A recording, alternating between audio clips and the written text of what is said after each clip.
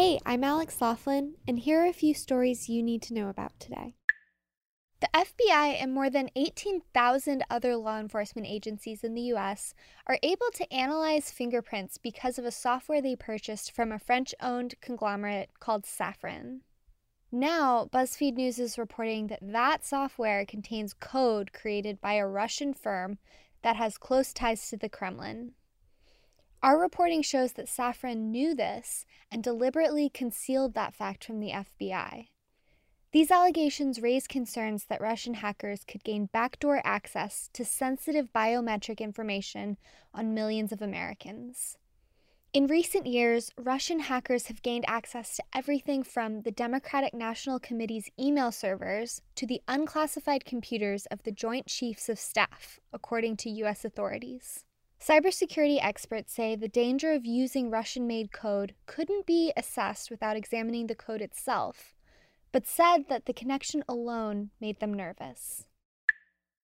2017 was a really rough year, but I promise it wasn't all bad. Here are a couple good things that happened.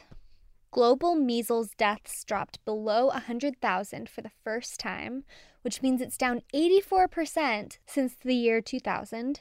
The cost of renewable energy in the UK fell to record low levels, making it cheaper than gas and nuclear energy.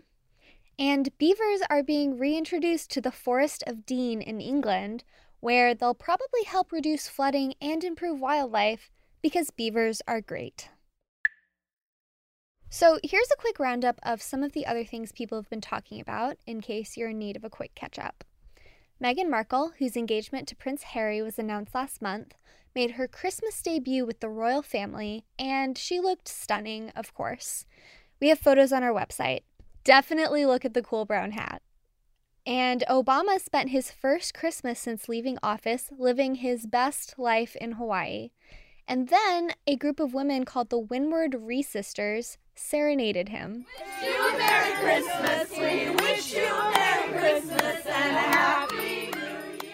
Finally, Kylie Jenner still hasn't confirmed her rumored pregnancy, and people are losing their minds.